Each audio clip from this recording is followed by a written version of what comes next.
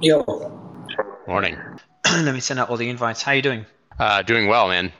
Trying to keep up. It's so funny how we go through these just dips in market news, and then all of a sudden it's like an onslaught of these massive stories at I once. know, I know. You guys, like literally every time you guys, especially you complain like there's no news, and then 24, 48 hours afterwards, all hell breaks loose. It's like we can't keep up with the news anymore. It's like it's the same, it's the Yeah. same, it's not only in crypto, like also in the traditional news cycle. Like just a few days ago, the team was talking about how and there's no news at all because we do the politics and news spaces. There's not much news happening. Sure. And a day or two later, this everything goes fucking mental. We just can't cover everything. We have like a 12 hour Yeah. 12-hour space scheduled for Sunday. We have a today we have two spaces one after the other. It's just mental now. Yeah, and I think this was the first time that I got a message from your team this morning and said, due to a lack of news, there will be no finance spaces at 8 a.m. Eastern Standard Time.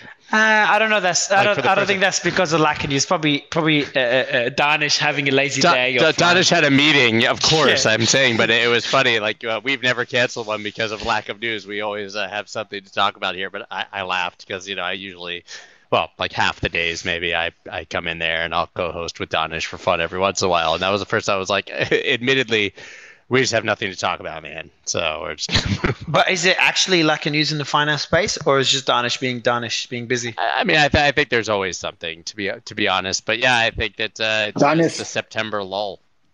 Danish telling us how amazing the US is going to be and how the US is just the bee's knees. And so, He's actually super bear, but he's super bearish. Actually, is. I know He's bullish he's US. like as He's bearish bullish as it US. gets. Bullish US. Bullish US relative to emerging economies of BRICS, but US Yes. US as in just excluding vacuum. in a vacuum, Yeah. bearish. He's definitely very bearish. Super bearish. The bullish Yeah. one is Yeah. fuck, I can't remember.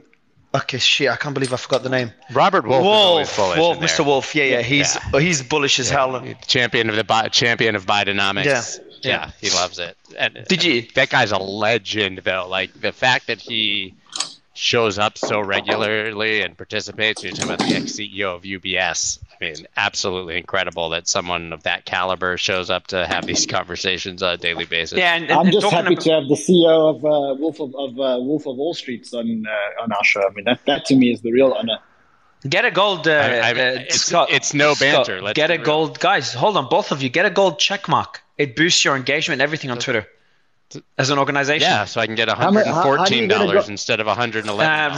Romy got it for all my accounts, so just hit her up and she could. Oh, she's listening to this. So Romy, hit up, Isn't it like $1,000 a month? bro. Can you stop? Bro, Romy doesn't like me, bro. Romy Bro, doesn't like me. just no. She's Seriously though, isn't it like $1,000 a month? to get she's the one that gold? likes you. I'm the one that doesn't like you. I make sure my team also follow my footsteps and make sure Ran is blacklisted in our mind. And she'll hit you up. She'll get it set up for you. Also, did you see the news before we kick off the crypto news? Ran, this is news that you'll like. I just tweeted about it before this. That's why I didn't prep for the show. The election interference. Apparently, there's a whole web of accounts, fake Chinese accounts. Apparently, by Microsoft found out about them that are mimicking U.S. voters and trying to influence the 2024 election that just came out about an hour ago. Which is really Who's orchestrating it? You know, They all voted for Ross Perot. huh? What did you say, Ran? Who are they voting for? Are these Democrat voters? It doesn't or say. Republican voters? It doesn't say. It doesn't say. Microsoft came out with this stuff. And also another thing, guys, you should see my second tweet. The visuals on. So I just know X is working on videos. So if you look at my second tweet, I quote retweeted the designer, the chief designer at X, and she's putting in a sample of how. Obviously, it's fake because Donald Trump's space or show is there. Obviously, he doesn't have one, but it's showing how the shows will be, the live shows, how it's going to be a bigger bubble, etc., to get more attention to live audio and live video on X. So that's another cool piece of news for anyone that's interested in X. Oh, no. Can we talk about the dumbest news story that I saw What is today? Don't tell me it's Logan Paul and that guy. No, I don't. I'm talking about crypto Oh, okay. because it is a crypto town hall. Did you see that there's this global wealth study that revealed that there are? That was yesterday. Wait for it, guys. 88,000. I know six Bitcoin billionaires and 88,000 crypto millionaires. They really are so incompetent at their job that they could only find 6 Bitcoin billionaires in the world. But, there's probably 6 in our audience who just haven't told anyone. I read the report. They're talking about addresses. They're looking specifically at addresses, and they're saying how many addresses have been created that are thingy. But I think, look, no doubt that you can say that crypto has created more millionaires than any other industry in such a short period of time. There's no doubt about that. And we're not in a great market. So I mean, even if you look at it at this point in time, obviously more people have lost in it right now. More people are negative than are positive in terms of crypto. That's for sure. But nonetheless, crypto has created more millionaires than any other industry in the world in the last 10 years. And I always like to balance it out. And more people lost in crypto, much more people lost than made money. Yeah, so it's like good and bad. Yeah, I just think it's funny that obviously any crypto Bitcoin billionaire has good OPSEC and is not going to be publicly noticed as a Bitcoin billionaire unless we're literally talking about the biggest names. There's hundreds of them, if not more, out there that are not on these reports. Why would you leave all your money in one wallet? That's my point. Question, guys, can I ask you a question? And we'll be quick so we can get into the news of the day. But one quick question, and I was thinking about this for a few days. If you were a billionaire, would you be honest? Don't think about what your audience wants to hear. If you were a billionaire, would you still do what we're doing today, like building out a media site and being the face of it? I would go full Richard Hart. I would just be – no, I'm just kidding. Yes, I would. I absolutely 100% would. I don't – honestly, I mean, you know how I kind of react to sponsorships at certain times and stuff. I do this because I would be exceptionally bored if I didn't do this. There's no question that no matter how much money I had, I would show up every day. Ryan? Yeah, I don't think – for me, there's nothing that I'd rather be doing more than this. I'm doing what I really and being the face of it, and like actually you being the one speaking and wow, okay, I enjoy. I enjoy. No question. Shit, I enjoy streaming. I enjoy educating. I love educating. I've got a mission of building the most profitable community in the world. Like for me, I do it if there were, I do it if I was a billionaire, a trillionaire. Who cares? And Ran has 4 kids, so anyone who's a parent knows that by Sunday night, the weekend has been your work week, and you can't wait to get back to work Monday, no matter what. And that is nothing. My wife, money. You know what I told my wife? Mario, you want to understand this, but when I leave the office on Friday and I have to go home on the weekend, that for me is the hardest work that I do. Saturday, Sunday is the hardest. Yeah, that's going to work. Yeah. Then when I arrive at the office on Monday morning and I open my laptop, I get the same feeling that people get when they get to the beach and they put the towel down, they smell their coconut. When I open my laptop, I get that whiff of coconut from the suntan. Like that's my feeling. It's like, heaven. It's really guys. All right, Mario, you can move us on. I was gonna say, like, I'm surprised. I was gonna say you guys are full of shit, but you seem very passionate about it. I agree from a business perspective. Like, I would still be doing what I'm doing in from a business perspective, but being the face of the media side, I would have said yes 2 months ago. But after the NBC hit pieces, not in a million fucking years, and I hate it. And I'm building out media. Like, this is, to be honest, this is the only, we do shows and everything from sports to AI to gaming to everything, politics, news. The only shows where I'm personally there are major news, breaking news, which happens once every couple of weeks, and this show, because you guys are great. Otherwise, I'm no longer hosting my shows, and I would never do it again. So I'm the odd one out. I'm surprised. Mario, I kept saying to you, you've taken on a behemoth. You've taken on mainstream media. You've taken on, arguably mainstream media is the most powerful force in the world after the banking system and the drug cartels, right? And the drug companies, right? Which are actually drug cartels. The mainstream media is probably funded by those guys, and it's one of the most powerful forces in the world. Now, you're trying to disrupt those guys. You should expect whatever you've got, you should have expected. I remember. You told me from the FTX days, I remember. I said to you, when we sat in Dubai at your house, I said 2 things to you. I don't know if you remember. The one thing I said to you is, the bigger you get, the bigger the attacks are going to get. And every attack is actually a good thing, because the more they attack you, once you patch up that hole, they can't hit that same hole again. They can't get through it again because they've used their bullet there. And the second thing I said to you, I don't know if you remember, but I said to you, don't focus on crypto, but start focusing on sports. And I said to you, mums in diaper spaces. I said to you, you got to build multiple streams of spaces. And I see you've done that quite successfully.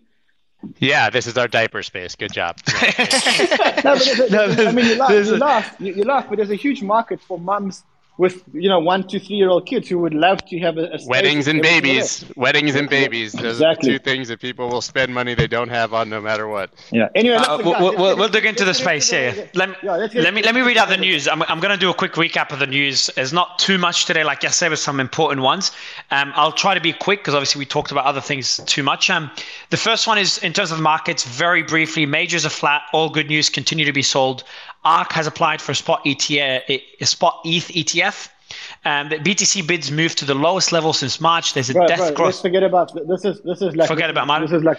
I'll skip that. Let me dig into the big one. Okay, before we dig into the main news, there's one thing I want to mention, and then we'll dig into the news of the day. And that's something that kind of almost went unnoticed. The IMF, and Scott, you noticed that as well. The IMF and the FSB has warned the G20 against any blanket crypto bans. I'm going to read out two quotes from that. I think this is important. Number one, they said don't ban Bitcoin. The other one is blanket bans that make all crypto asset activities, so that's including trading and mining, illegal, can be costly and technically demanding to enforce. Which means that, remember how we had a debate last week, what happens to Bitcoin, what happens to crypto, and if you hold all your wealth in Bitcoin, if there's a global attack on Bitcoin, well, it seems that we're moving further and further away from this. And then the clarity that we're getting in the US, thanks to the courts, seems to be happening around the world. And that's relating to the FSB's, the Financial Stability Board, whatever it is, of the G20. So this is global, and this is really good news. I know it's not the news of the day, and we'll dig into that next. And Ryan, I'll give you the mic. But I wanted to mention that. I think other than two important things of the day, this is important news that was kind of skimmed over by the media. But let's dig into today's main news, guys. Who wants to take it? Dude, let's talk about the Ethereum spot ETF. I think that's the biggest news. I mean, there's a couple of bits of news. One is I see we've got Gareth here, and I think we should be respectful of his time. And I wanted him to come and talk about the death cross, because we have a death cross. The last time Bitcoin hit a death cross. By the way, a death cross is a sentiment and momentum indicator. It's when the 50-day moving average crosses through the 200-day moving average on the way down. And what it is, it's a sentiment and momentum indicator. The last two times that Bitcoin had a death cross, we went down 66% and 33% respectively. So we should probably talk about whether this is anything to worry about. The good thing about a death cross is that usually when you have a death cross, you usually get a bounce towards where the cross is. So we could actually expect a bounce, but if it's correct, we could actually go down. That's the first bit of news, and we should be respectful of Gareth's time. I think the other bit of good news is Cathie Wood playing 3D chess with the SEC and BlackRock in applying for an ETH ETF. There's a lot to talk about there because spot ETH spot ETF. Specifically spot, just for people listening, because we've had a slew, obviously, of Ethereum futures ETFs applied for recently. On the one hand, you could say she's being delusional. We haven't even got a Bitcoin ETF yet. But on the other hand, if you analyze this a bit deeper, what you can say is you can say the following. After the grayscale ruling, we spoke about this yesterday. We said after the grayscale ruling, the reason why the SEC disallowed the ETF is invalid. And unless they can come up with something else, then theoretically they have to approve the Bitcoin spot ETF. If they do come up with another excuse, then Grayscale can always go to court and say, hold on a second. But if you had the opportunity to decline and you didn't decline on this, why are you coming up with another reason now after the fact?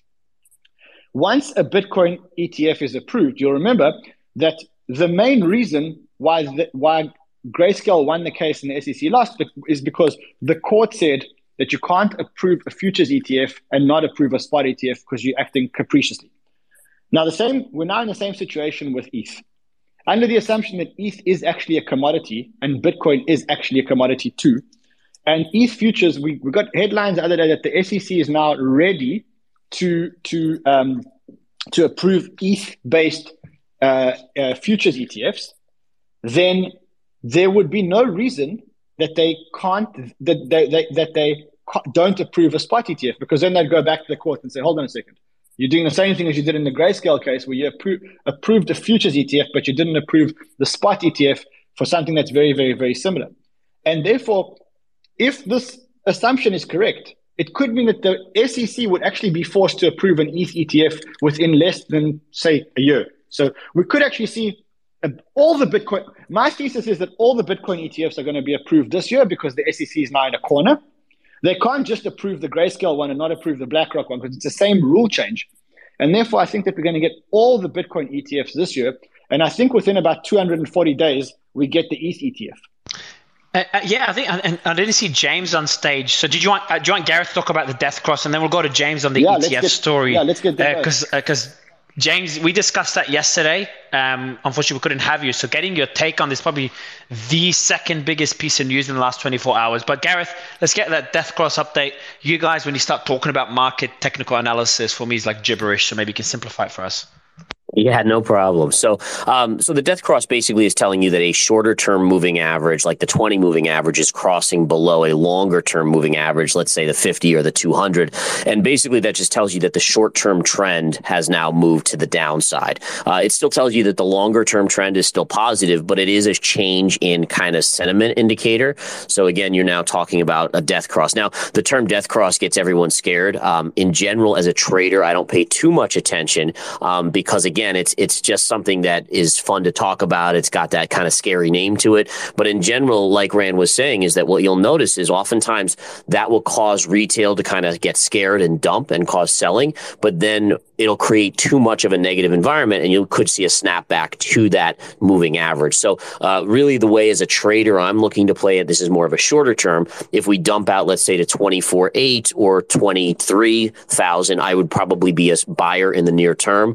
I'm still in the camp that I think we're starting to see the decimation of tech stocks. The NASDAQ is getting crushed. Apple's down 2 of the biggest days in a row that it's had in a long, long time. And my bigger concern... But that's just to be clear, that's because of the news in China. Apparently China's banning iPhones in government agencies or something. So just to point that out, it's based that's correct. Black Swan. But just to keep in mind that it's still the biggest company in the NASDAQ and in the market. So the point is if that starts rolling over, does it cause a kind of a vacuum effect where now we see like Nvidia getting crushed today and different stocks starting to cascade? And the reason why that's important for crypto is that if the markets start a kind of liquidity suck, meaning things are just getting panicked, you can actually see that kind of selling rotate into crypto and kind of accelerate the crypto decline as well. So just something to keep an eye on. You want to keep an eye on the stock market if you're in crypto because it does have a kind of a play on that. The last thing I'll say is that the recent news, whether it's the Bitcoin ETF filings or the Grayscale news or the Ripple news or even the Ethereum spot ETF, those are all amazingly bullish for crypto longer term. Those are what I would call fundamentals. And I talked to Rand about this earlier. It's like planting seeds. You're not going to get the plant to sprout right away, but you're building a base for a healthy crypto environment. So short-term technicals, people are fearful. That's just going to create selling. But longer term, I've never been more bullish on the crypto space or Bitcoin. Yeah, I mean, as far as technical analysis goes and death crosses, like I don't know, if I was going to open a restaurant called Nothing Burger, it'd probably be the first thing on the menu. There's nothing that's more of a lagging indicator than death crosses and golden crosses. They're based on MAs, which are based on past price action. I do think you're right that people sometimes panic about them, but there's a long history on different time frames of these being absolutely almost counter indicators if you look at them. The death cross is a reaction of this drop, obviously, from the top, not of anything that's happening right now. Yeah, I agree 100%. And I think that's kind of where it comes in, where if we do see that panic little sell-off, as a swing trader, at least I'm going to use it to accumulate and buy in, looking for a snapback kind of rally. Yeah, exactly. And interestingly, the Grayscale pump went right up to that same sort of level right before retracing anyway. So we already have seen price kind of up to where that death cross would be, right?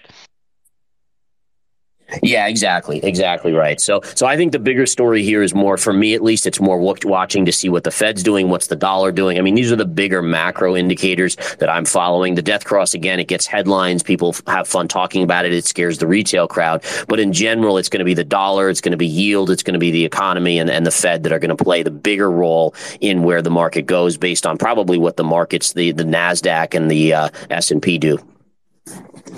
Perfect. Mario, do you think we should move on to the let's get the ETF news. Yeah, that's the big news. Before that, I want to say I look around this panel, and this has to be my favorite panel that we've had yet. Literally, there's no NFTs.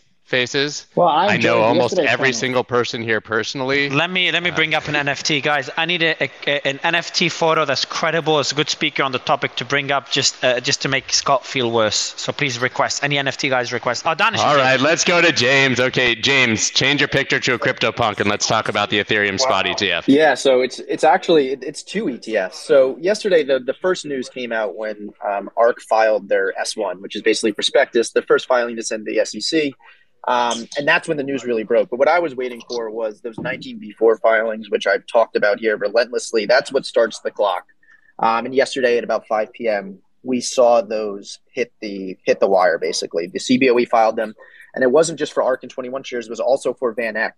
And the reason we didn't see Van Eck also file an S1 is because they filed their S1 all the way back in 2021 and never went through the process of filing that 19B4, which is the one that that's where you go to the SEC and ask permission to list these things on exchanges. So we have two ETFs right now, for Ethereum spot ETFs, that have been filed under 19B4 rule changes.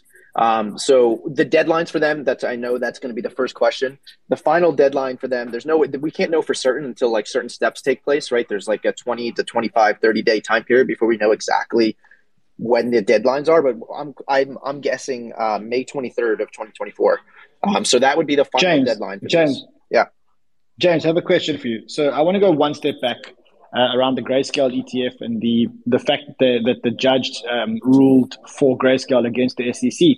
And I read a whole lot of opinions that the fact that they ruled out the reasons why the SEC declined the ETF could actually mean that the ETF is kind of approved unless the SEC can come up with some kind of valid reason not to approve it.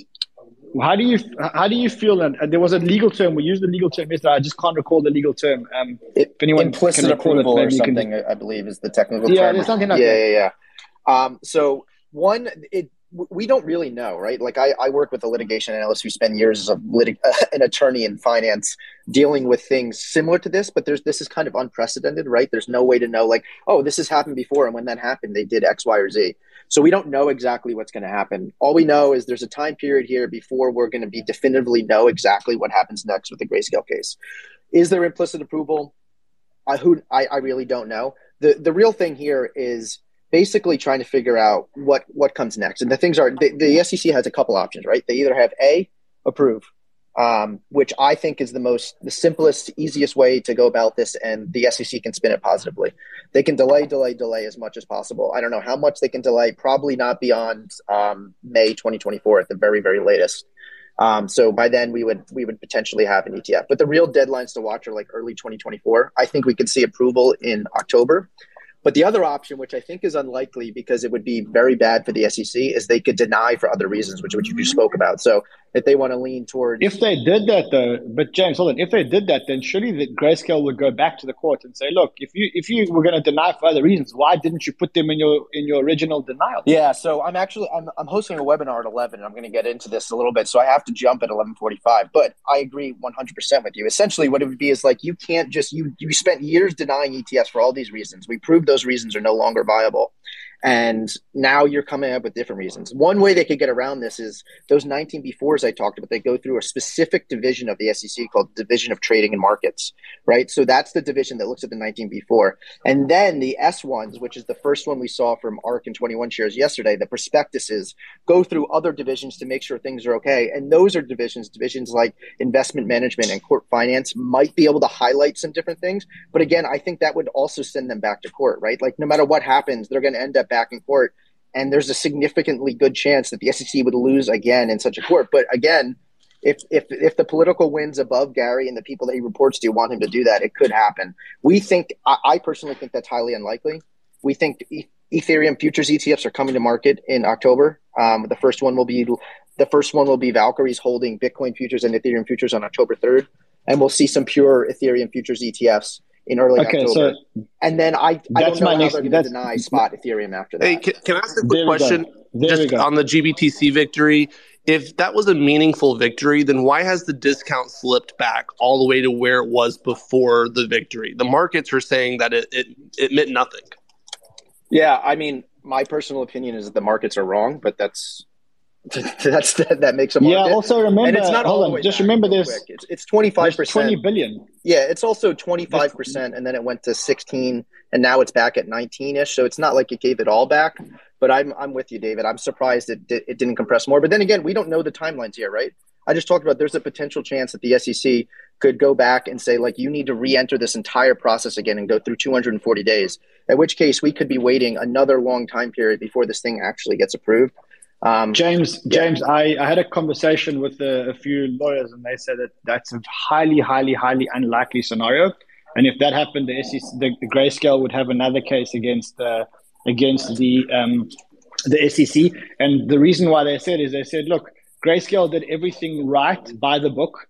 The court ruled that the reason why the SEC denied it is not valid. That's not grounds for making them start from scratch. It's actually the exact opposite. They can't do that. Yeah, I'm 100% with you on that. Our litigation analyst thinks it's more likely that I do. So I kind of defer to him. So I think it's more likely that they're going to say, like, here's some deadline. We're going to come up to a decision. We just don't know what's going to happen. Technically, it's still with the courts because the SEC could do those appeals in different ways, the en banc hearing, who knows. But that by October 13th, we'll know what's happening next, right? And then, ironically, right after October 13th, we have these filings from Bitwise and BlackRock and Van Eck and all these guys that are due October 16th.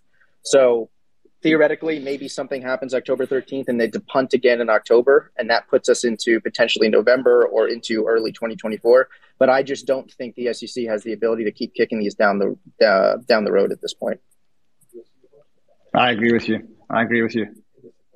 Yeah, I think that's good news. Everyone agrees. We do have a bit of, I guess, we'll call it breaking news, but we're going to go right back to the ETF. Ryan Salome, former executive of now bankrupt cryptocurrency exchange FTX, is due for a proceeding of interest in Manhattan federal court on Thursday. That's today.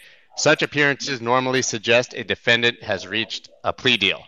So this is the guy who was, we'll call it, I guess, SBF's right-hand man. Looks like he's going to rat out. I don't think anybody Scott, didn't expect that. But where is Trabucco? Where is Sam Trabucco?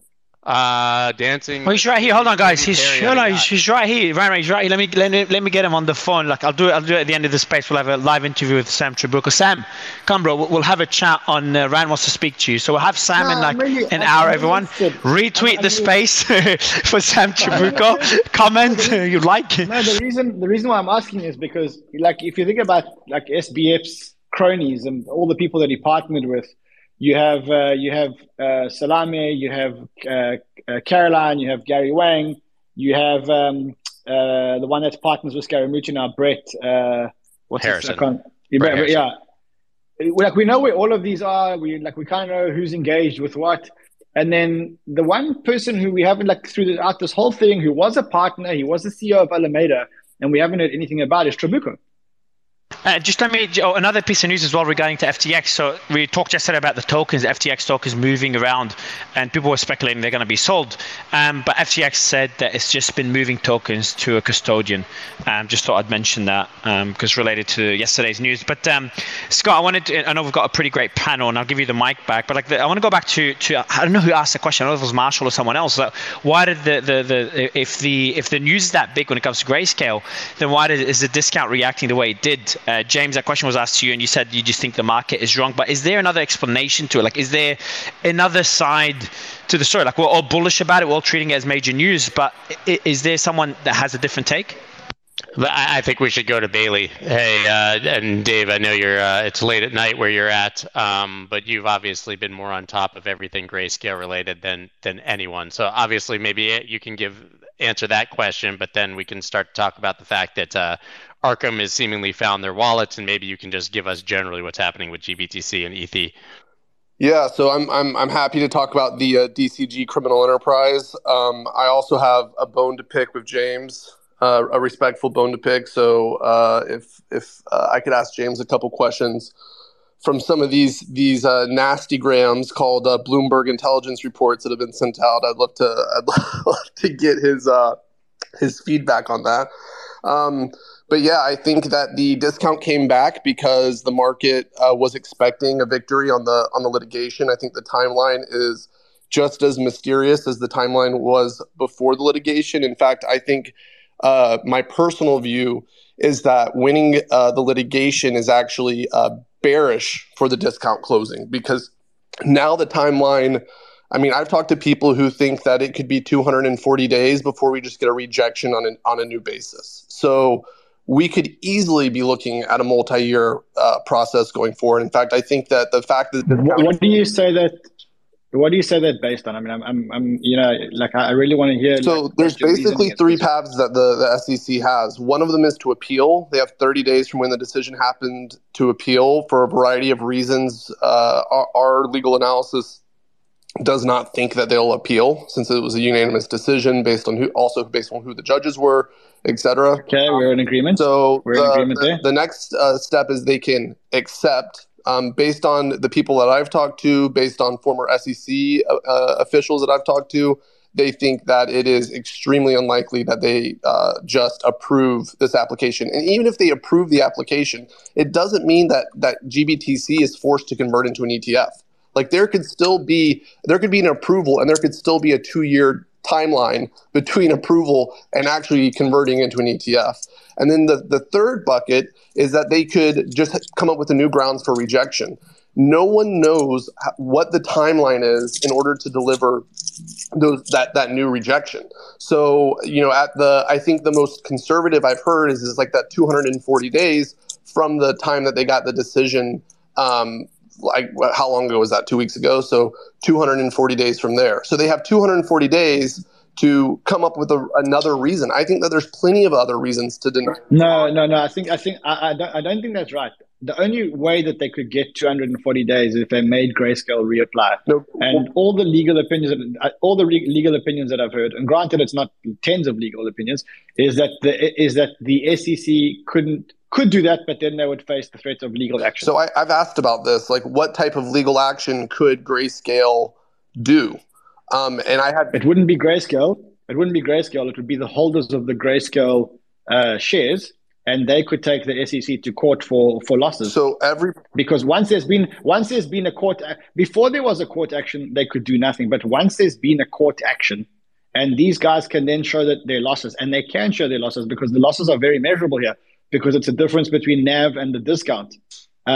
Then they would have a claim against the SEC for destroying value, because once the courts ruled that the SEC should have approved the ETF and that their disapproval was not valid, then the clock starts ticking for a case. And actually, if you read the letter that Davis Polk wrote the SEC, they said, just want to read you like one line out of it. It says, first, each day that passes without listing the trust shares in the New York Stock Exchange, ARCA, is another day when the trust's existing investors bear unjustified harm in the form of shares that traded at a substantial discount in net asset value.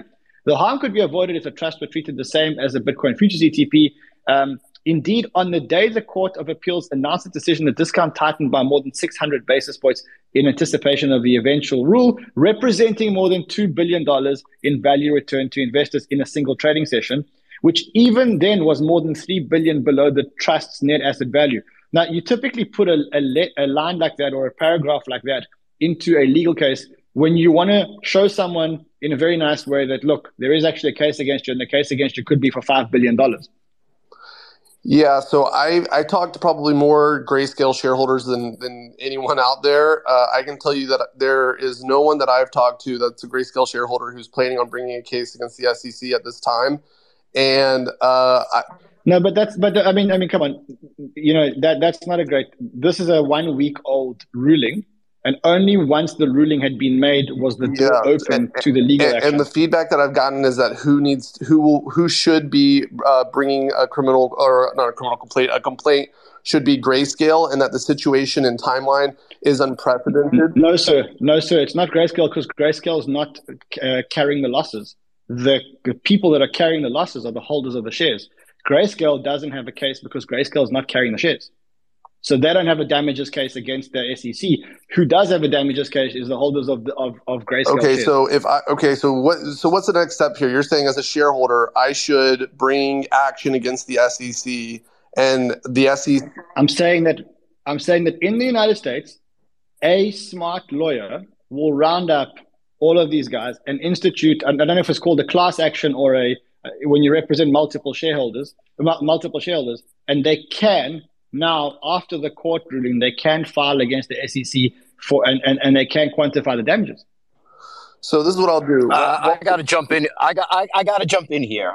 I'm an ex-Davis Polk lawyer. A, this is David Towell, and B, I'm also part of the GBTC litigation that's being carried out by Quinn on the previous fees. Ram, we don't need to talk about it. I sent the link on Twitter. You can take a look at what the allegations are in terms of previous fees. But in terms of going forward, the action could be brought by either shareholders or it could be brought by the company on a derivative basis for its shareholders against the SEC. Either one works. I don't know if Grayscale is going to go to the pains, because at the end of the day, Grayscale is in a very strange position, right? At the end of the day, they don't want their fees to go away, right? That's right. Their hand is being forced to ask for an ETF. If they had their way, they wouldn't be asking for it. And frankly, if they didn't ask for it, they'd be in a lot worse trouble. But at the end of the day, they really don't want to win, and they don't want to win on a very particularly fast timeline. They happen to have great lawyers. I think they're, having been an ex-Davis Polk guy, incredibly talented. The fact that Joey Hall is doing this is incredible. He's one of the smartest, most well-connected guys there is out there. Even when, 15 years ago when I was at the firm, he was a legend then. So I think they'll do the right thing. But in terms of forcing the hand of the SEC, I think shareholders have to do their part. And I think, and this is not a plug for the Quinn litigation, but, I'm sure if, Quinn was asked, will you bring this shareholder suit as well, separate and apart from the shareholder suit, that they are actually being paid by Alameda to bring against GBTC, because Alameda is one of the biggest holders of GBTC, but there is another firm that's carrying that litigation on contingency, so nobody has to pay, and they would bring this shareholder suit as well. It's just a question of, is the shareholder suit going to go ahead and do anything? Is the SEC moving on their own anyway? But maybe it's worthwhile. So, Dave, the short answer to this is, David, if you want to contact me, we get on the phone with Quinn and we can ask them. Yeah, I'm about to be on the phone with them. I can ask them before we even get off this Twitter Spaces what their view on this is. If you can, that would be great. No joke. I think that transparency would be great if you could do that. Did James? Did James leave, by the way? He did. He left a while ago. I think. He told us. They have their huge webinar at 11 o'clock. Yeah. Unrelated. I know, but we'll bring him in again, David. And it'll be good to have you guys have a discussion on the space. We can also do it privately, Bailey. We can do that privately. No, I want to. Let me in public. That's. let me jump in. Of course you do. Yeah. Let me mention today's partner, guys, if you don't mind. So I'll mention it quickly now before we continue with the discussion. And by the way, I want to go back to the breaking news you mentioned about the FTX plea deal. Sam's going to be in a lot of trouble. And for anyone that doesn't know, Sam is in jail right now. We talked about this a few days ago. There's a lot of speculation there. But let me read out about the partner that we have, Massa. And Scott, I'll give you the mic right after. But a pretty damn cool project. They're going to be on later. I'm not sure if they're on the panel already. I don't think they are. They'll be on shortly. But Massa is a decentralized blockchain, and they're based on parallel block technology. So, to kind of simplify for anyone that's not too technical like myself, they're able to process thousands of operations per second with minimal energy consumption. So they've gone in the testnet phase. They've got over 5,000 nodes. The cool thing, like the biggest selling point they have, and Scott, I would love to get your thoughts on this, they're the first blockchain to feature autonomous smart contracts and decentralized web hosting. Scott? Yeah, I think this is definitely for the in it for the tech folks. It's really, really, really cool and solves a lot of problems. But we are going to actually talk to them at the end of the spaces, so I think we should. Yeah, but anyone that wants to check it out, the team is pretty dope, and I'm pretty impressed. You want to check out their Twitter. They're one of the projects that we like on a personal level, not only because they're partnering with the show, but if you want to check them out, there's a pinned tweet at the top. We're going to chat to them later in the show. There's a pinned tweet. Just go on your phone for 2 seconds, click on it. We're in the midst of a bear market, and that's pretty good time to have a look at projects that are still building despite the conditions. And if you did that back in 2019, 2020, probably the right thing to do, and you could do it now. And I'm not saying to invest or anything. I'm saying check them out, support them, and have a look at what they're building. The tweet is pinned at the top, so just go on your phone, everyone. Hey Mario, I want to Dave Bailey, real quick. You said something very casually in passing when you first started speaking. I think I don't want to misquote you, but sure, I'm happy to talk about the criminal enterprise of DCG. I can't let that one just casually pass by. Did you see the news today? Which I was literally dying. I mean, I understand that Genesis is obviously in bankruptcy, so when we speak of Genesis, we're really speaking of their lawyers. But the fact that Genesis is effectively going after DCG for loans, so we effectively have a company that's lent themselves money, didn't pay back the loan, is now suing themselves for a loan that they didn't pay to themselves. Yeah, I mean, I think most of these facts had already been mentioned in one form or the other. What was new information, as far as I could tell, is the first time I saw the loan agreements for the specific loans and the specific dates at which they were done. And when you put together the timeline and also the terms on the term sheets, it tells a pretty shocking story. I mean, I think one of these loans specifically, where Barry borrows 18,000 Bitcoins from Genesis after 3AC blows up, he knows the situation that's unfolding. He understands the solvency issues that are facing Genesis, and he borrows 18,000 Bitcoins with no collateral down, no margin call, no term limit on the loan, meaning that he could keep the loan open in perpetuity if he had wanted to, paying a 3% interest rate. And based on the other loans, I don't know if this loan had a different circumstances, but based on the other loans, it looks like the interest rate's not even due until you repay the loan. So he took a 18,000. No interest, effectively. So effectively, yeah. No interest, no collateral, no term limit, no nothing. He just took to me, that's just theft. He just stole 18,000 Bitcoins. And then the game that he plays is, on November 10th. So this is like the day before FTX blows up. He hits up Genesis and he's like, hey, we're going to repay that 18,000 Bitcoin loan, but instead of paying back the Bitcoin, instead we're going to pay with GBTC shares. So here's a bunch of GBTC shares that are the liquidity is shit, and you're not going to be able to get a fraction of what of the value of what we're saying these are worth. And they just unilaterally tell them this is what they're going to do, and they do it. But hold on, I mean, let's just again, I'm all for it, but I mean, we need to be a little bit more analytical about it. First of all, let's agree that how Barry Silbert's played this is one of the smartest guys in the world, because he's been on the brink of what many people have thought was insolvency and stuff like that, and he's still fighting and he's still going strong, and he's a very, very, very smart guy. So was Sam Bankman-Fried, but continue. No. But hold on, Barry's not doing anything fraudulent. He's not doing anything fraudulent. He's playing by the rules. He just knows the rules so well that I'm pretty sure that it's illegal to take a loan from a financial institution that you own that are on terms that are not commercially standard terms. And I don't know if that would be illegal in the market that's going to offer you an 18,000 Bitcoin loan with no collateral down, no timeline to repay it. I mean, yeah, great. These are allegations. We don't know the facts here. We don't know the picture. Second thing is, it was common practice for people to take Bitcoin, put them in the trust, and get the GBTC shares.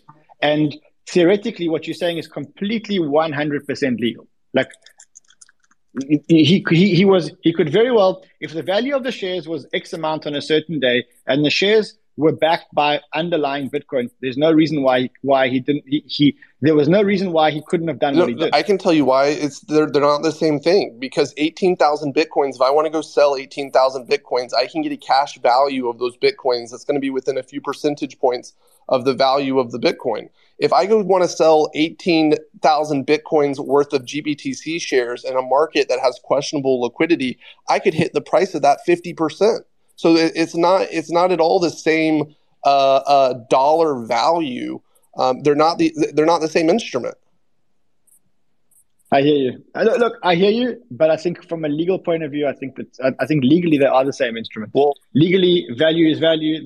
Well, now Genesis is suing, so we're going to actually get to find that out, right? Yeah, and I think if when you're doing a transaction like this, it has to be an arm's length transaction. It has to be on commercially standard terms. If you're getting special terms because you own the entity, then you don't get to make the case that you're two separate entities.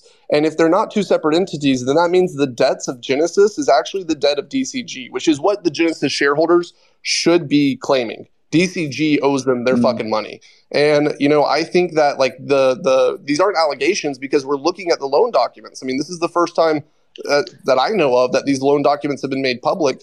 And yeah. I think you're David, right. I think you're right, but I want to highlight, I think you're right. And, but I just think that Barry's very, very, very, very smart. He knows the fact that he's lasted up until this point, the fact that he's lasted up until this point without being able to be taken down, you can see he's playing a game of 3D chess. He's very, very, he's very definitely smart. So, hey, I got to hop onto this call with Quinn Emanuel real quick. I'll be back shortly, but I just want to say before I bounce, if anyone is an ETH shareholder or a GBTC shareholder, but now specifically ETH, please go to grayscalelitigation.com, sign up for Quinn Emanuel's derivative action that they're bringing. David, thank you for dropping that name earlier. And join this litigation where we're about 2 weeks out from a very important date on it. And this is kind of our best chance to apply pressure as shareholders on ultimately getting our Bitcoin and our ETH out of those trusts. So I'll be back in just a little bit, and I'll let y'all know what Quinn says about your comments earlier, Rand. Man, we're getting conversations with the lawyers in real-time reports. I love it. Tal, Dave, I saw you lifted your mic, so you have a comment. No, yeah, I just wanted to mention two things that have been mentioned yet that I think are important in terms of certainly planting seeds and, relating to Bitcoin. The FASB rule change, I think yesterday, is important. It's not going to open floodgates. Essentially now, Michael Saylor, being the only, corporate holder of Bitcoin. David, can you give us a rundown of the FASB thing just real quick for people who don't know? Yeah. So as far as I understand it, I'm not an accountant or a CFO, but from now on, you will not have to do what MicroStrategy has been doing in terms of their Bitcoin holdings on an accounting basis and simply going ahead and not recognizing any gains and only recognizing losses effectively when the price of Bitcoin trades down on their holdings. You now have to, as you would do for any mark-to-market asset, you would have to go ahead and mark your Bitcoin and crypto holdings at fair value. And I think that makes sense. They're liquid. There's a market for them. And so therefore, it now makes sense. It practically, it doesn't do anything, right? It just is simply, the way it shows up on people's financial reporting, on companies, public corporations, financial reporting. But I think, one thing that we would need, the ecosystem, the asset class would need for purposes of ever hoping that there would be widespread holding of Bitcoin as a store of value amongst public corporations is that public corporations could hold it the same way they hold any mark-to-market asset. Dash. David, yeah, but David, I want to clarify, it's not only for Bitcoin. Isn't that for the entire crypto ecosystem? I think it excludes correct. NFTs, it excludes wrapped tokens, but that's for crypto in general, correct. Not just Bitcoin. That's correct. So I think that's an important development yesterday. I don't think it's earth-shattering, but it is important. I do think it's earth-shattering, David, but I'll let you finish. Why? Hold on. Yeah, no, I want to hear, David, why don't you think it's earth-shattering? Because we talked yesterday about why it's so earth-shattering. It's not, and everyone was very excited today. I will clarify. I do want to hear David. Let's get David's thoughts. Because they said 2025. I just don't think the floodgates are going to immediately open on corporations loading up on Bitcoin. That's right. Why? 2025, Mario. First of all, even beyond whether they want to or not, these laws are not going into effect for 2 years. Yeah, but the markets are forward-looking. News is news. If they know this is going to happen, then shouldn't that be at least priced in? We need to see actual let's get, because I know you're very bullish on this news. So is Ran, who just glitched out. I'll bring it back up. But David, we were extremely bullish on this. It was like Ran even said it's more major than the PayPal news, the PayPal stablecoin, which he thought was one of the biggest news of the year. Are we overreacting, in your opinion, David? If so, why? No, Mario, you're not overreacting. I've said for a few days now on this space that I think there's never been a better time to buy Bitcoin or GBTC because of everything that's going on. And everyone has essentially, kind of panned me, i.e., well, where's the price movement?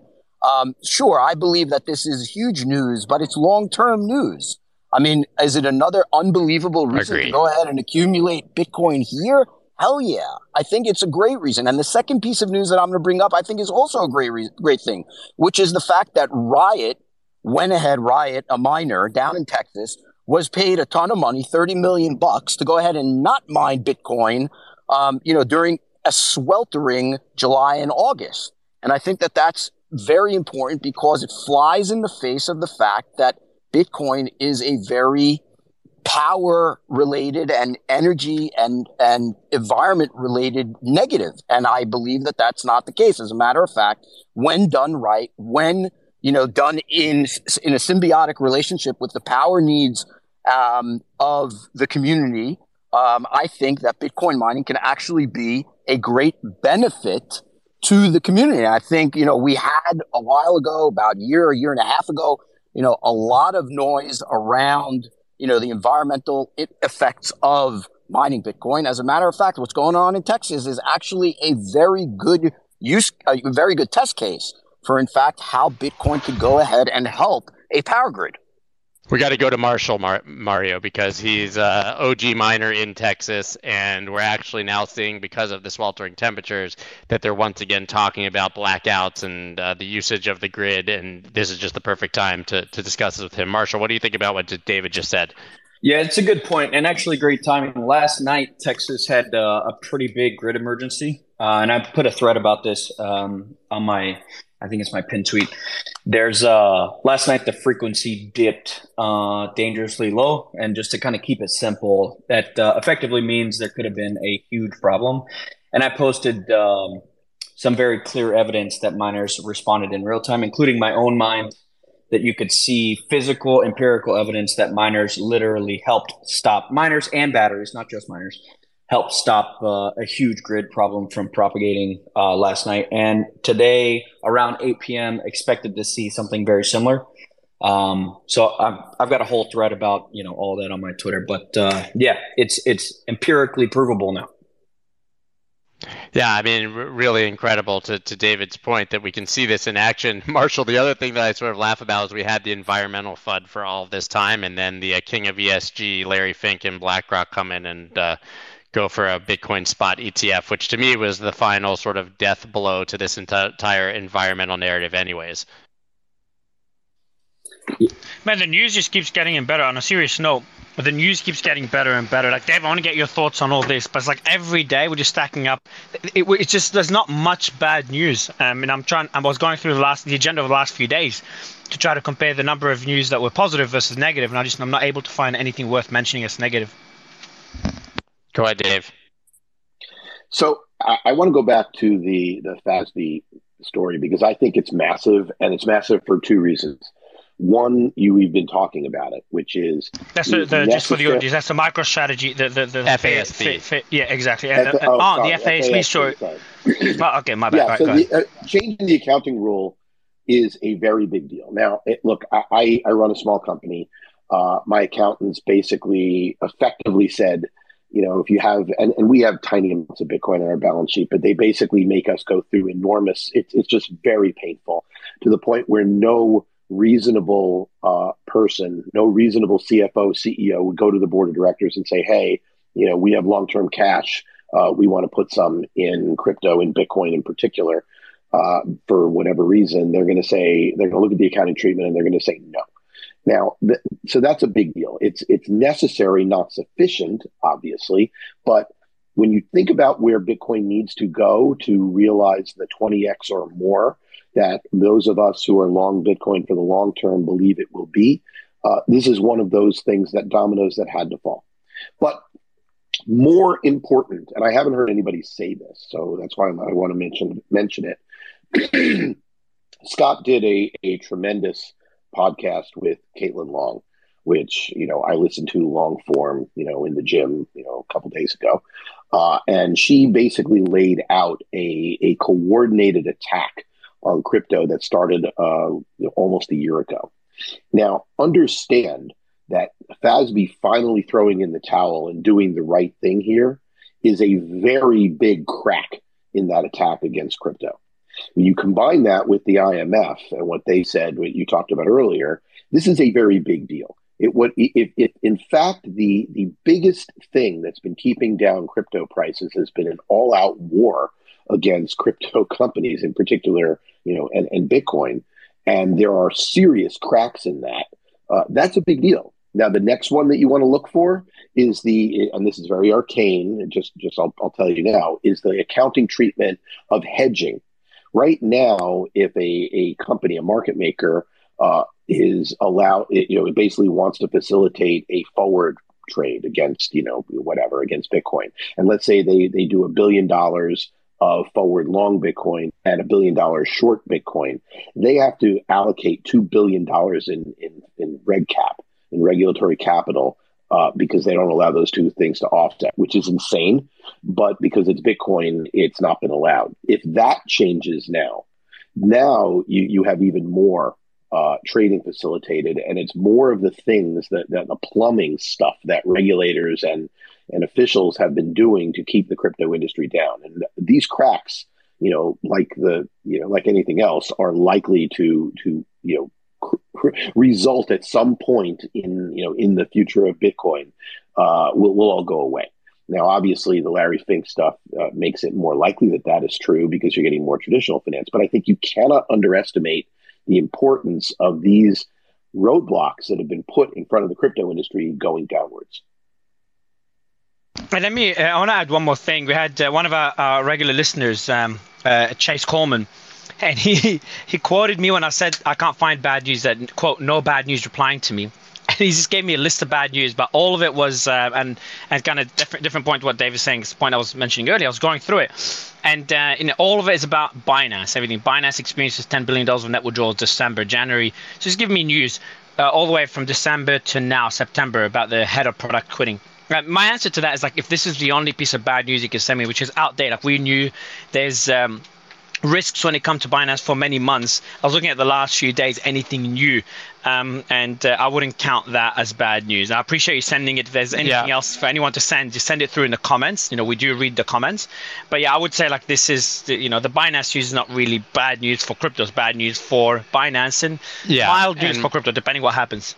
Could even be good for these. Yeah, and exactly. I was going to say, just really quickly, and we've said it here before, but we might have new listeners, the kind of, I think, most shocking stat about the Binance thing that Rand's pointed out a number of times, we had guests talk about, when all of this started not long ago, especially right after FTX, which was 10 months ago, Binance was at over 80% of the market, right? They had 80% of the volume transactions. That's down to 30% now in a matter of 9 or 10 months. So the longer this from takes, what? Sorry, from what? Sorry, Scott. From what to 30%? Over 80% to 30% of the crypto market on Binance. So that's obviously listen. I mean, the SEC literally killed Binance US. And I don't think that was justified. And so quickly, man. Overnight, just by even making those claims, effectively they lost all their banking relationships, all their volume. It went to nothing. It's like it turned around. Sorry, go ahead. Finish. Sorry. I was saying we saw that in a number of jurisdictions, so that's a big part of it. But also, that the FUD is going to cause a lot of people and around other exchanges to just, as we've seen, withdraw their funds from exchanges in general. But the point is that if they've gone from 80 to 30%, if that goes to 25, 20, 15, I don't know where it's going. But by the time we actually see something meaningful against Binance, they're going to be smaller, even probably at this rate, than FTX was when they collapsed.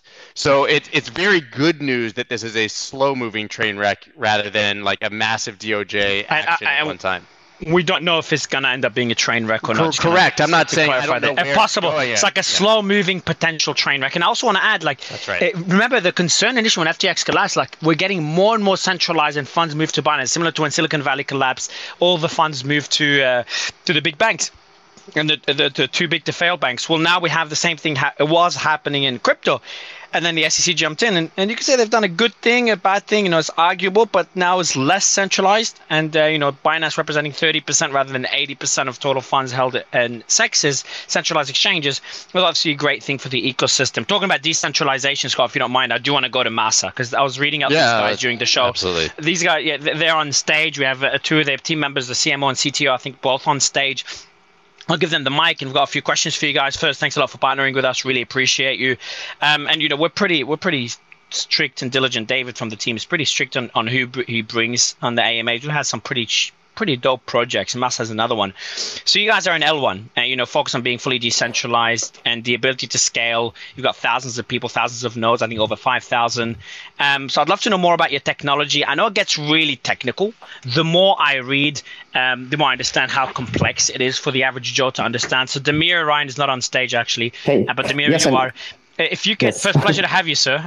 But look, man, if you could kind of simplify it for the audience to kick it off, like, what are you guys? Like, for the average Joe, what would it mean without getting technical? And then we can dig into the technicalities for anyone that is technical. Sure. Thank you so much for the mic. So the observation we have done in our case is that the Web3 space nowadays has lost its true spirit, which is decentralization. So nowadays, it's essentially impossible to deploy a full web application, a full Web3 application that cannot be stopped by attackers. So for example, when somebody deploys a Web3 application, they need to first host a website on centralized servers. They need to rely on centralized tools. They need to deploy their smart contracts on existing blockchains that suffer from centralization problems. And all these leads to hacks, leads to inefficiencies, and actually removes kind of the very purpose of the blockchain itself, which is decentralization.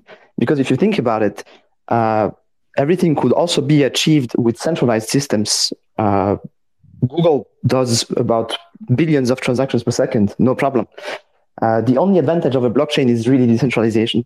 So here we are working on solving this issue and putting decentralization back to the main spotlight of the space by creating this new layer one that actually solves all these problems one by one. The goal here is to revolutionize DeFi, put it back to its initial spirit, and allow people to deploy full applications that can never be stopped, essentially. Demir, that's the selling point of decentralization. We all agree there. So then why would Massa, what puts Massa ahead of, we were talking about Solana yesterday. Obviously, Ethereum is the leader by far. Polygon, etc. Why Massa? Why do we need another L1? And what is the unique selling point? You do have one that's pretty technical. See how you can explain it. That positions you, or that says like, hey, we need Massa along with the other L1s. There's a use case that others don't have, or there's an advantage that others don't have. Sure. So there are a few selling points here, all around this concept of decentralization. The first one is the decentralization of the layer one itself. So you maybe know about the Nakamoto coefficient. This coefficient measures essentially how many people you need to corrupt in the blockchain to break the system. And if you measure this coefficient for existing blockchains nowadays, you'll find that most of them are below 10. Actually, essentially all of them. So this is the first problem we tackled using mathematical research. It's been 3 years of research before we started this. We made sure that node running is very low, has very low entry barriers, so anybody can just participate, can join, can become a staker, can produce blocks with just a normal computer at home. We don't need to run very hardcore servers. Nobody needs to join staking pools. Everybody can just become their own staker. So that's for the layer one itself. And then we also solved two other problems, which so just on that point, before going to the other two problems, on that one, you're essentially removing the barriers to entry for anyone to participate in the blockchain, which allows it to be more decentralized. The higher the barriers to entry, the more centralized it is. So you guys really focus on removing those barriers. Is that a fair way to explain it? Oh yeah, that's a pretty fair way to say it. So the entry barriers are double. First, sometimes the amount of coins to start staking is prohibitive. So people join pools. Here we have lowered this amount to very low levels. And the second point is usually the hardware requirements. Very often you need very strong hardware to have a chance to produce blocks. And here we have also removed this barrier, and the system runs on a normal desktop computer. And that's why on the testnet, we have already about 8,000 people running nodes. Cool. And Mario, before we get into something? no, okay, no, go ahead. I know your question because I have the same question. I'll let you ask it right come after. on. He said he says there's two other problems they solve, because I interrupted him after the first. I wanted to know what the other two are before we get into the sexy autonomous smart contracts. But what are the other two problems, man? Yeah, so basically the one of them is that when you deploy a smart contract, the smart contract is just hosted on chain. It doesn't do anything unless it's called from the outside. So the smart contract itself can never decide, for example, to do something by itself after some time, or to automatically get triggered when something else happens on chain.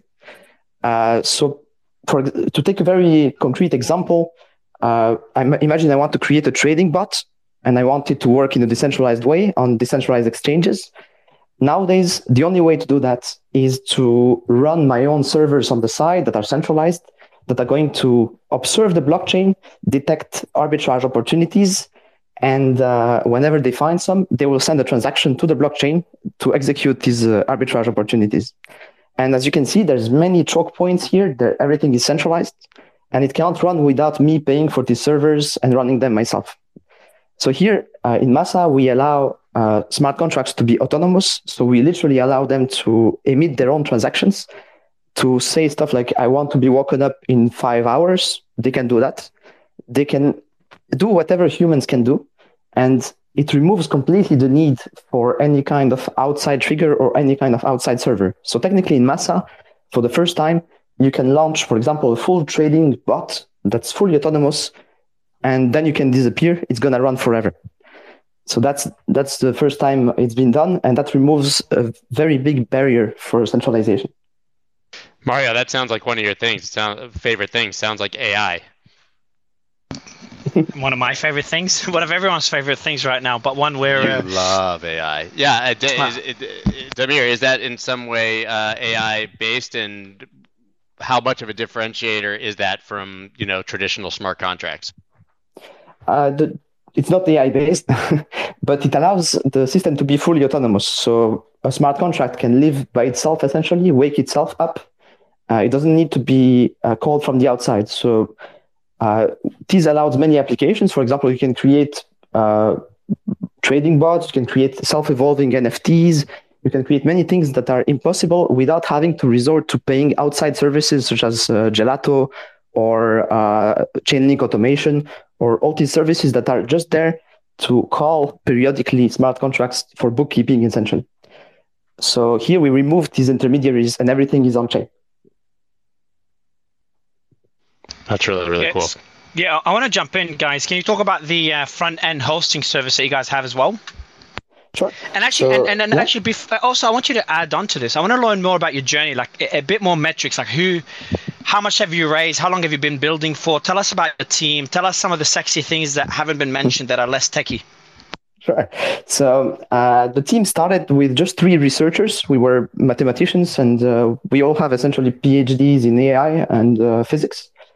And we started in 2017, just doing math and theory for 3 years on the side. It was not, back then it was just a research project.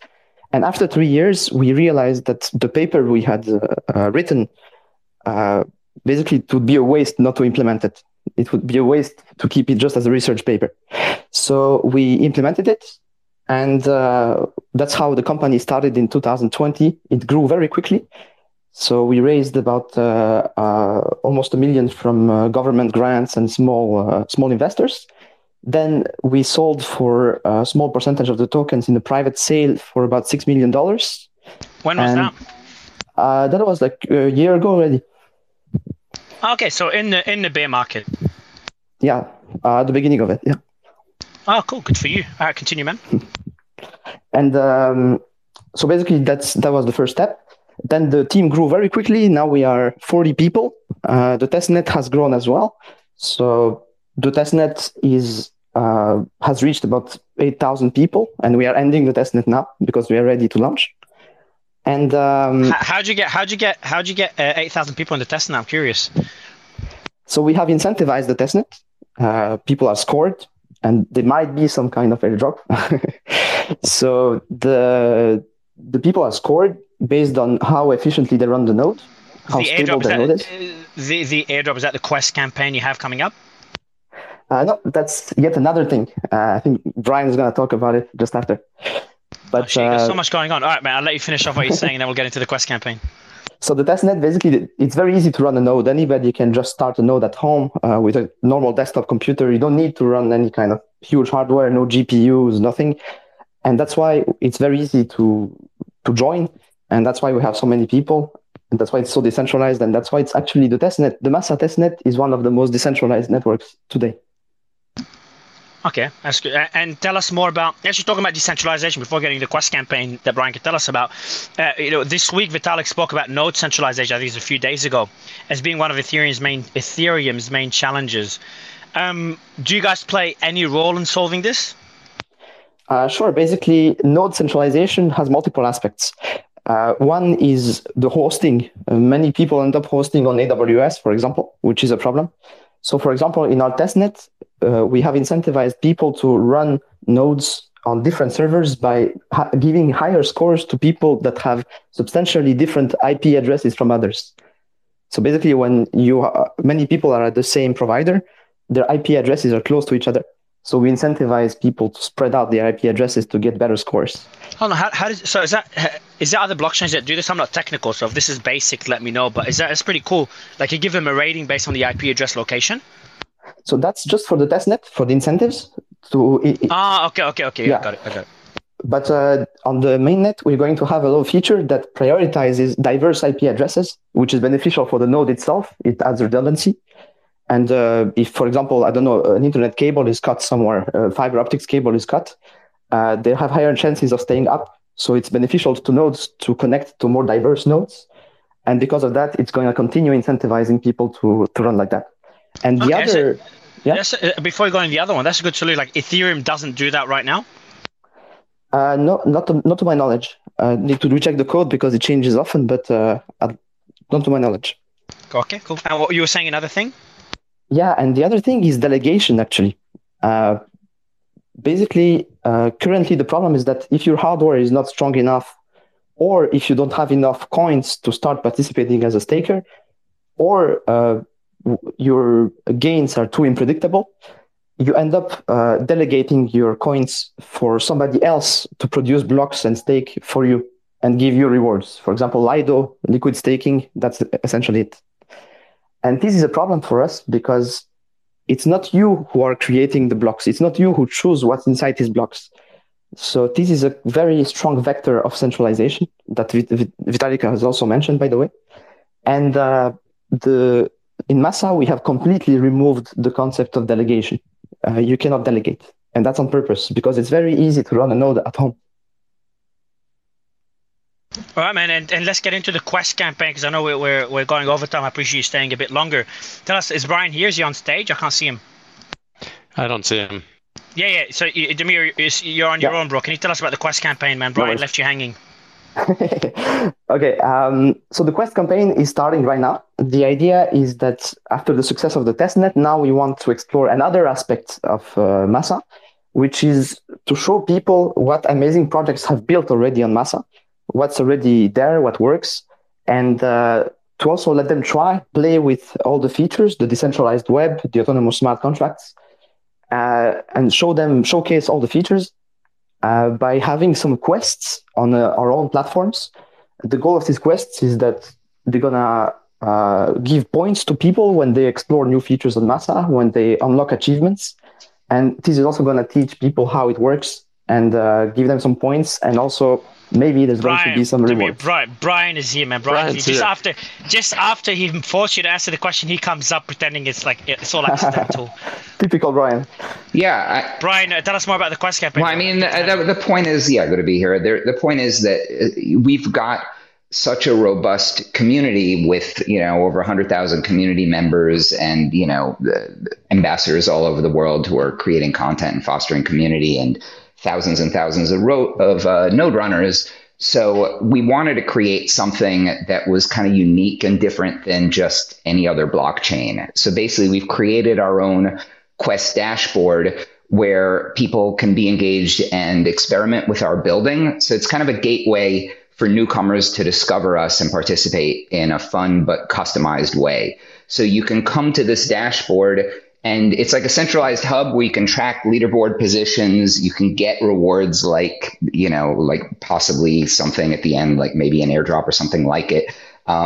New quests are being added weekly, and there's going to be new rewards at the end of each cycle. So, the point is really just to get people easily involved and to keep coming back. People can just come to dashboard.massa.net. That's dashboard.massa.net to sign up. And it's really just to complete. We're starting the first ones next week. So if you get in early, you can get more, obviously. Completing the first quest is really easy. Just connect to your Discord account. You can download the Bearby wallet. You can do things like basically either send tokens to an address or participate with one of our flagship ecosystem projects, which is DUSA, where you can do things like provide liquidity or do some trading or things like that. And then at this dashboard, you can check the quest status and leaderboard positions and come back weekly for new quests. Brian, can I end it with one tough question, if you don't mind? I asked that question already to Damir. Why do we need another L1? We asked this about every L1 that partners with us. I already have an answer from Damir, and a good one, but I want to hear your thoughts on why we need Massa. Yeah, that's a great question. I was with Harmony before this, which was an L1, another L1, yet another frigging L1, and it's a great project. Had a very big community, and then got hacked by North Korea for over 100 million. I got hit up by a lot of protocols to work at next. And I looked at the tech and I thought, okay, the tech is solid, but is this just another professor coin? And, you had talked about the tech here, but then, I came to realize that just the deeper I dug, I realized that, wow, some of these tech innovations, like the autonomous smart contracts that you guys have been talking about, really will and really can revolutionize DeFi. And I really think that that's where it's going. I mean, I think that the use cases of it, like decentralized games with NPCs that can interact without player triggers, or evolving NFTs like crypto pets or that can kind of autonomously breed online, or those are cool. But, these things that can happen in DeFi, like autonomous loans and, interest accumulation and payment scheduling without external input, and autonomously triggered liquidations, and all kinds of things that can happen, limit orders without centralized bots, which is something that Deuce is showing off. That's really going to change the game of how people interact and trade online. So revolutionizing DeFi is one big reason. Yes, the hyperscalability and the security and all the other good tech stuff, but the DeFi component is what attracted me.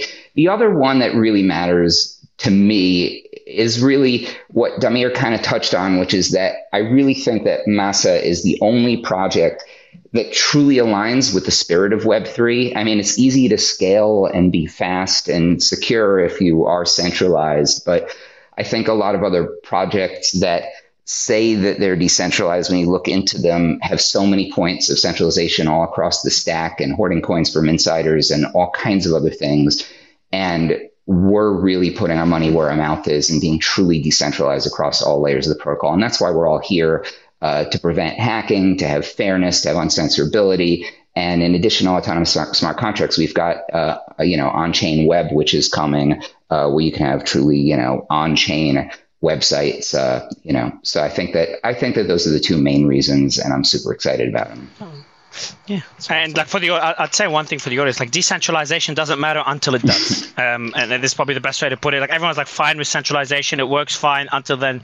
The issues with centralizing, having one point of failure and having a very centralized attack vector, no one pays attention to it until we're forced to do so. And Brian, you gave an example of that. So guys, I think what you're building is great. I love what you're building during these tough times and what you've achieved. Your metrics are pretty impressive, and we're really happy to have you partner with us today. And anyone else that wants to partner with us, just hit us up in our DMs, and make sure you also follow that red logo on stage. We've got 6 people on stage and a red logo. Follow the red logo. But I love Massa, guys. Scott, what do you think?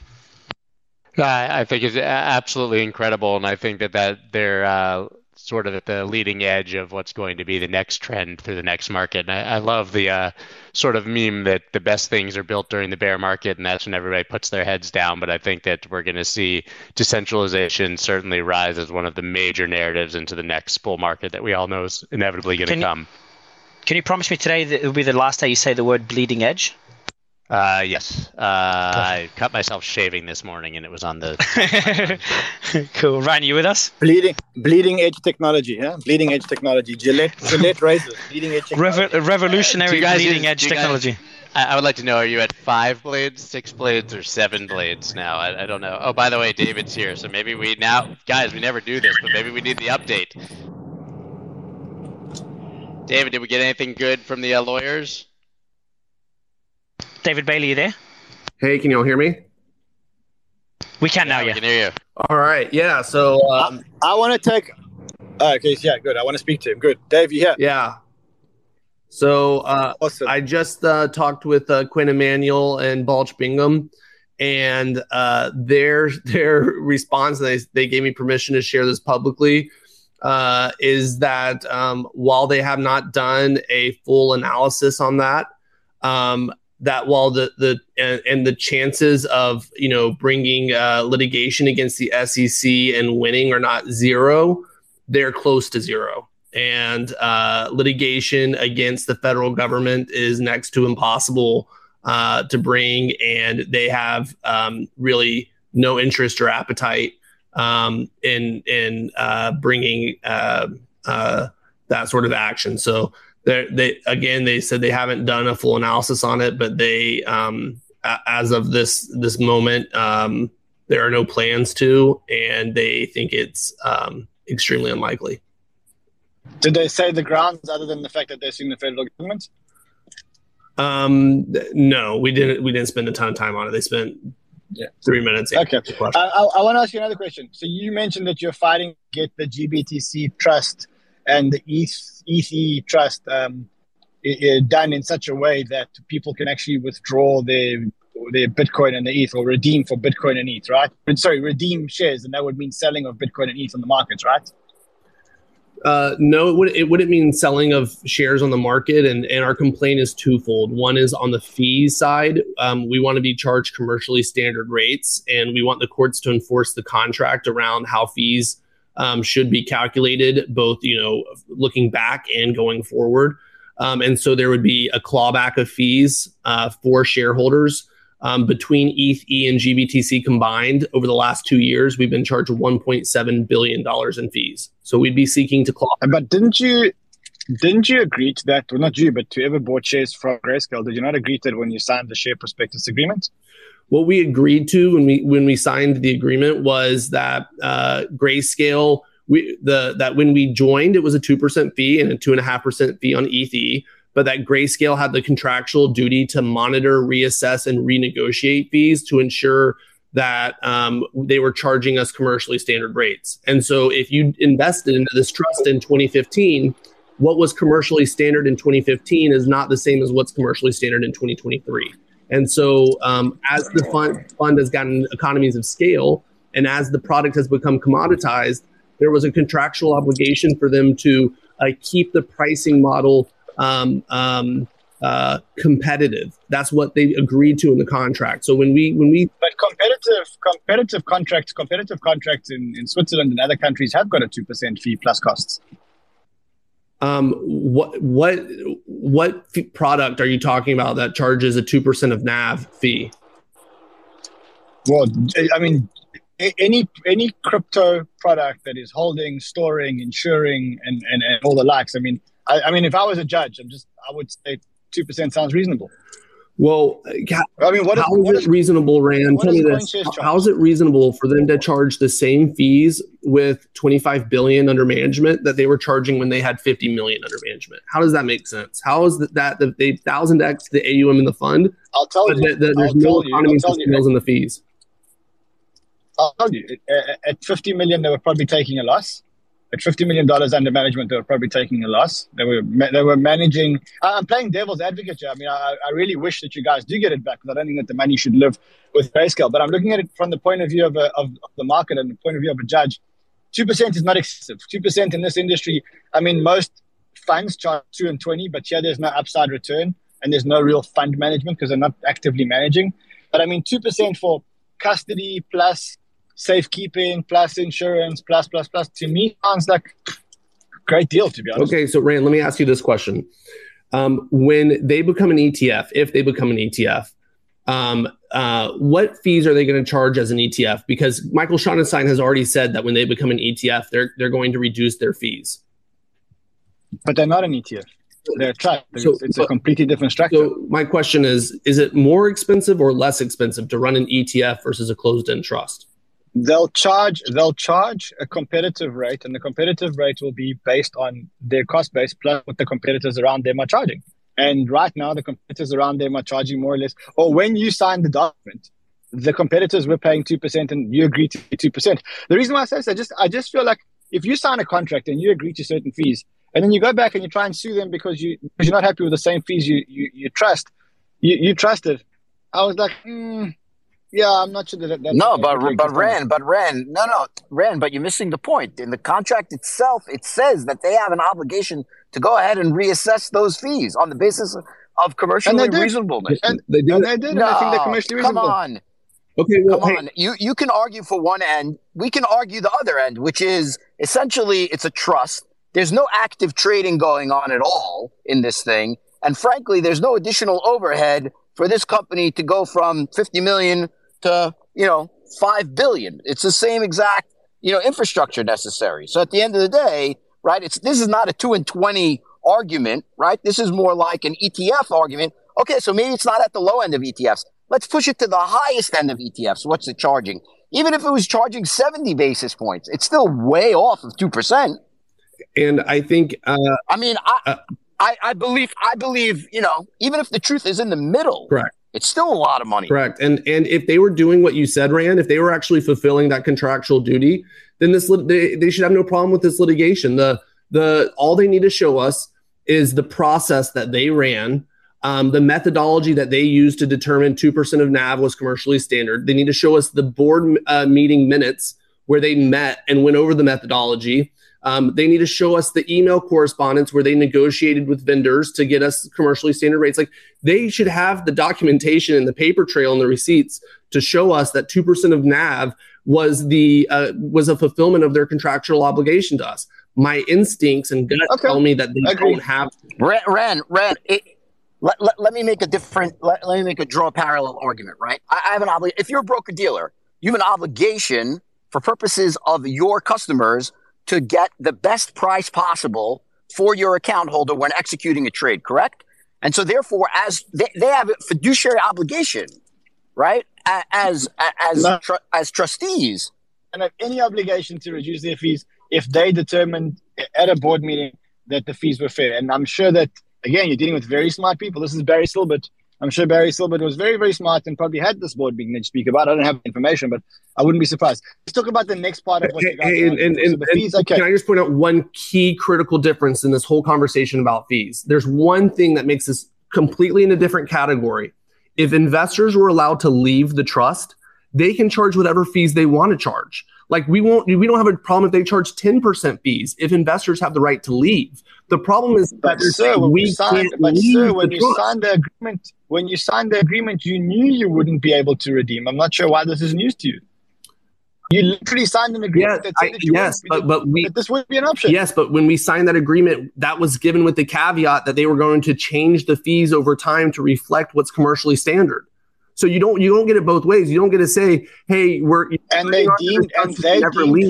deemed at this board meeting that this is commercially standard." Let's move on to the next chart. We can carry on arguing. Show us the paperwork. If you can show us that, then you're right. They're going to win this case. So far, their response to showing the paperwork has been to say, "Hey, you need 10% of the shares to bring this complaint." That's what their response has been. Okay, cool. Because Barry Silbert's very smart. Again, you're dealing with the smartest guy in the room. That's the problem. This guy's untouchable because he's so smart. I've seen him operate. He's untouchable because he is so smart. Okay, well, he's played everyone here. Look at this. I'm just a redneck from Alabama, but I'm not going to back down because somebody's so smart that they're allowed to screw me, and I'm not going to do anything to try to stand up for myself. I mean, I know when I'm getting screwed over and when I'm not. Anyone looking at the situation can see when it's trading at a 20 or 30% discount to NAV, we're getting fucked. So I mean, David, I'm gonna make a prediction here, and I like you very much, and I really think this is a great cause. But I'm gonna make a prediction that on that charge, on that action, you're not gonna win. Let's go to the next one. Redemption. So redemption's being brought out on an individual basis, and instead of a derivative basis. And the redemption argument is that they have a fiduciary duty to bring relief to investors, and that they have the ability today to offer a redemption program while they pursue their ETF application in parallel. So, there is no reason why they couldn't be offering redemptions right now. The only reason they're not. I don't want you to win that, Dave. I don't want you to win that because if you win that, if you win that, because the GBTC and ETH are trading at such a big discount, it means that if people can redeem their shares for either ETH, Bitcoin, or redeem them at net asset value, it's going to bring a whole lot of sell pressure onto the market. And I don't want the sell pressure onto the market. Yeah, but what you're not appreciating from that view is that there's already a massive number of people that are in a hedged trade on these trusts. And so the sell pressure is already materialized. No, tiny. Relative to the 20 billion that we're talking about here, I'd probably say 1, 2, 3 billion are hedged and 18 billion is not hedged. And the minute that you allow people to redeem it for actual Bitcoin and actual ETH, you're going to put a whole lot of selling pressure on the market. I don't want you to win. How much redemption do you think has to happen before the market price converges on the NAV? Because I think if you put $1 billion much more than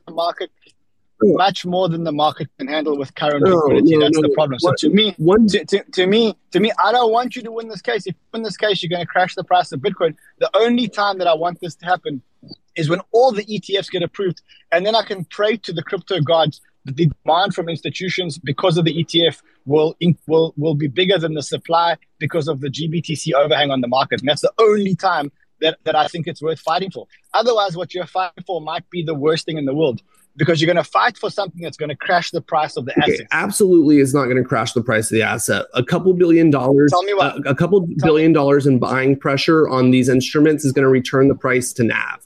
Okay. It's a one-time sale. It's a one-time sale, Ran. It's a buying opportunity. $6 billion minimum worth of Bitcoin. Why would there be $6 billion? Why would there be $6 billion in selling of Bitcoin? Because right now, as you take the trust, what is the gap between the NAV and the value of the trust? How much in dollar terms do you think it would take to drive the current price of GBTC to NAV? I think that you're going to create $6 billion worth of sell pressure. No. There's $6 billion of arbitrage, not of sell pressure, of arbitrage. If you deploy a fraction of that money into that trade, it's going to close. No, to close that arbitrage, you're going to probably need $5 or $6 billion. You're going to get $5 or $6 billion worth of selling happening almost immediately if you open redemptions. Your view is that if one instrument's trading at 20 billion and the other instrument's trading at 14 billion, to close that gap, you need $6 billion of selling to occur to close the gap. No, that's absurd. I think if you put $20 billion of an asset onto the market that has been locked up, and you open it and you unlock it, I think again, there's no mathematical formula, so we can carry on. We can keep arguing for this because it's a rhetorical argument. But ultimately, I think it's going to put a lot of selling pressure on the market. I think at least 1/3 of the trust is actually going to hit the market and be sold. And the only time that the market can absorb is if an ETF is approved and all the institutional pressure can actually soak that up. And so to me, I think that you've got to be careful what you're actually fighting for here. Because rather don't do anything, let them convert into an ETF. Let them put the SEC into a corner. Let them convert into an ETF. And then when they approve the Grayscale ETF, they'll approve all the ETFs. And then at least we've got someone to soak up all the selling pressure. Otherwise, you are throwing a poison pill onto the market, which may smash them. You think you're doing good, and you are doing good. I believe that you have the best intentions, but I think that you may destroy the market if you win this. That's the problem. Well, first off, we're not going to destroy it. Anyway, second off, I think it's a very silly argument to make. That's the equivalent argument to make that, it would be good for the price of Bitcoin if Coinbase shut off withdrawals. It's not good for the price of Bitcoin. You're affecting market sentiment for 1 million shareholders of this instrument. We want the market to be a properly functioning market. We want to eliminate scams in the market. We want to eliminate bad actors in the market. The bottom line, it's fundamentally bullish when investor rights are protected and when investors are treated properly in the market. It increases confidence in this entire industry. Right now, this is looked at as a joke. So, I think that long-term, fundamentally, it is bullish for investors to be able to enter into investment products and them to work as expected. And then I think the amount of actual selling that's going to happen to arbitrage these things back to NAV is pretty minimal. And then you look at how much is unwound in hedges, and I think that the hedges probably match the amount of financial transactions that need to happen to converge them. No ways. So I disagree with you on that. I agree with you on the first point that the market should be allowed to operate efficiently. I disagree with you on the second point. I'm also saying another thing.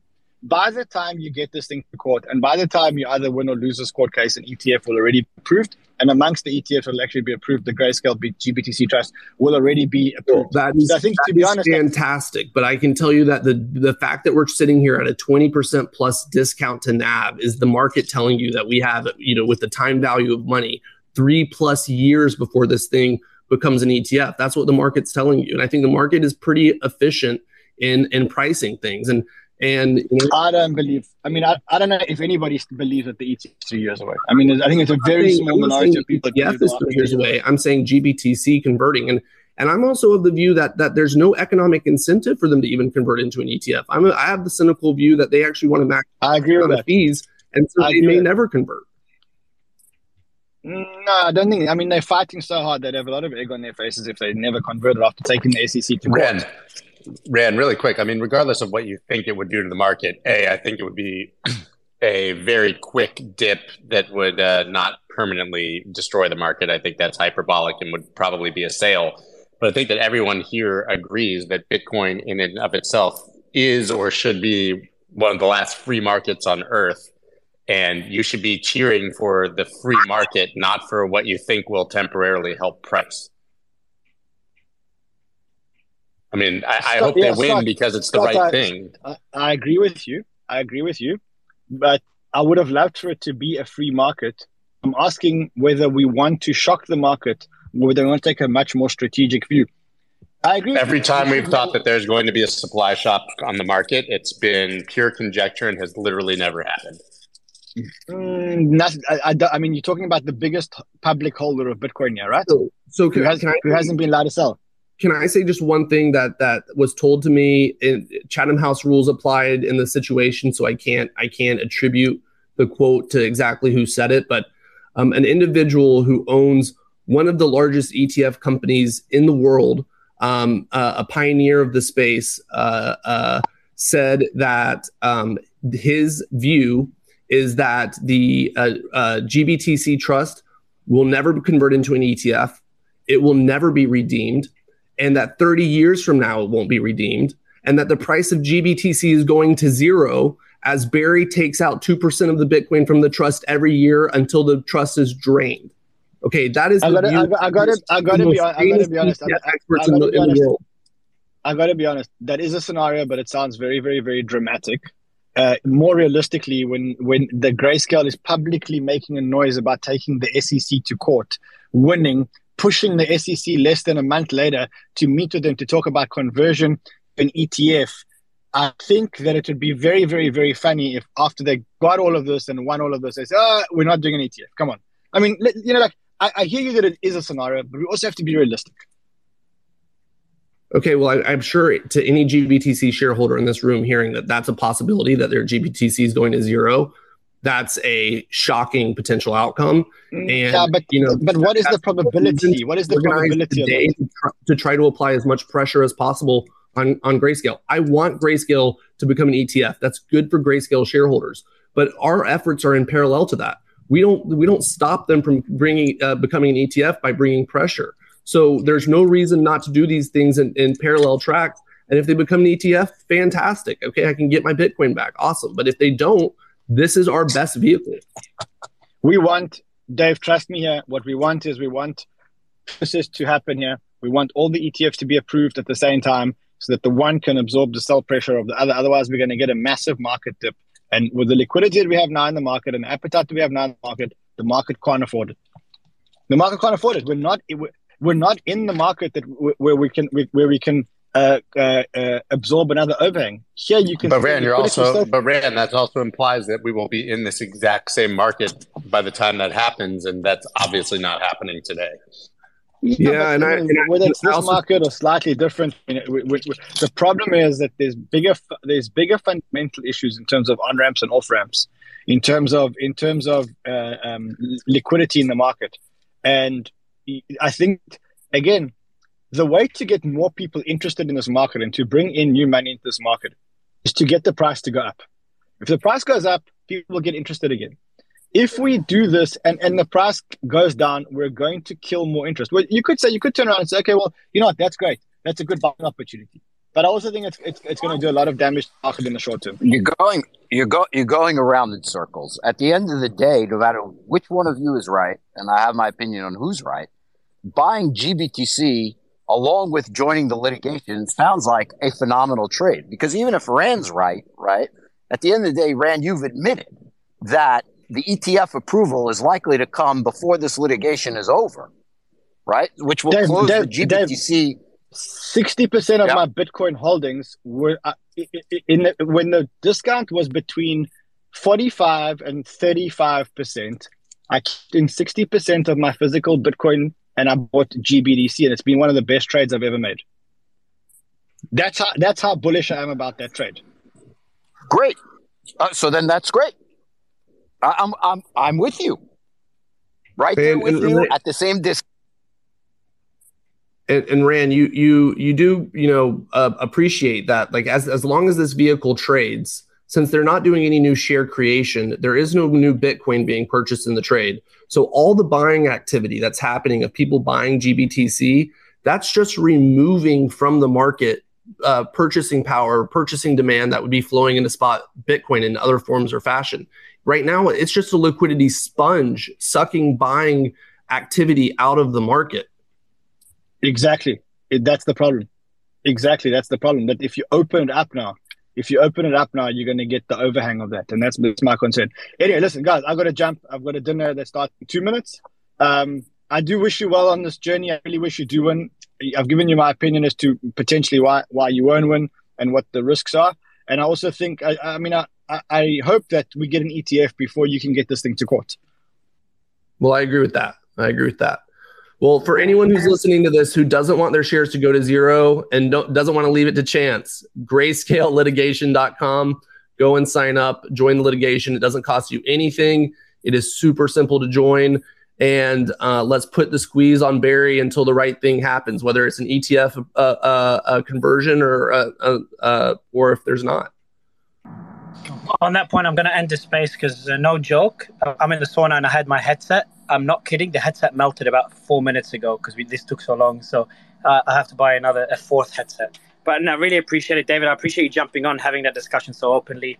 And I appreciate the sponsor, our partners for the day, for coming on and answering the questions and having a nice chat. So Massa, thank you so much, guys. Anyone that wants to check out Massa, check out the pinned tweet above. And before my phone melts as well, I will wrap up the space. Thank you so much, everyone.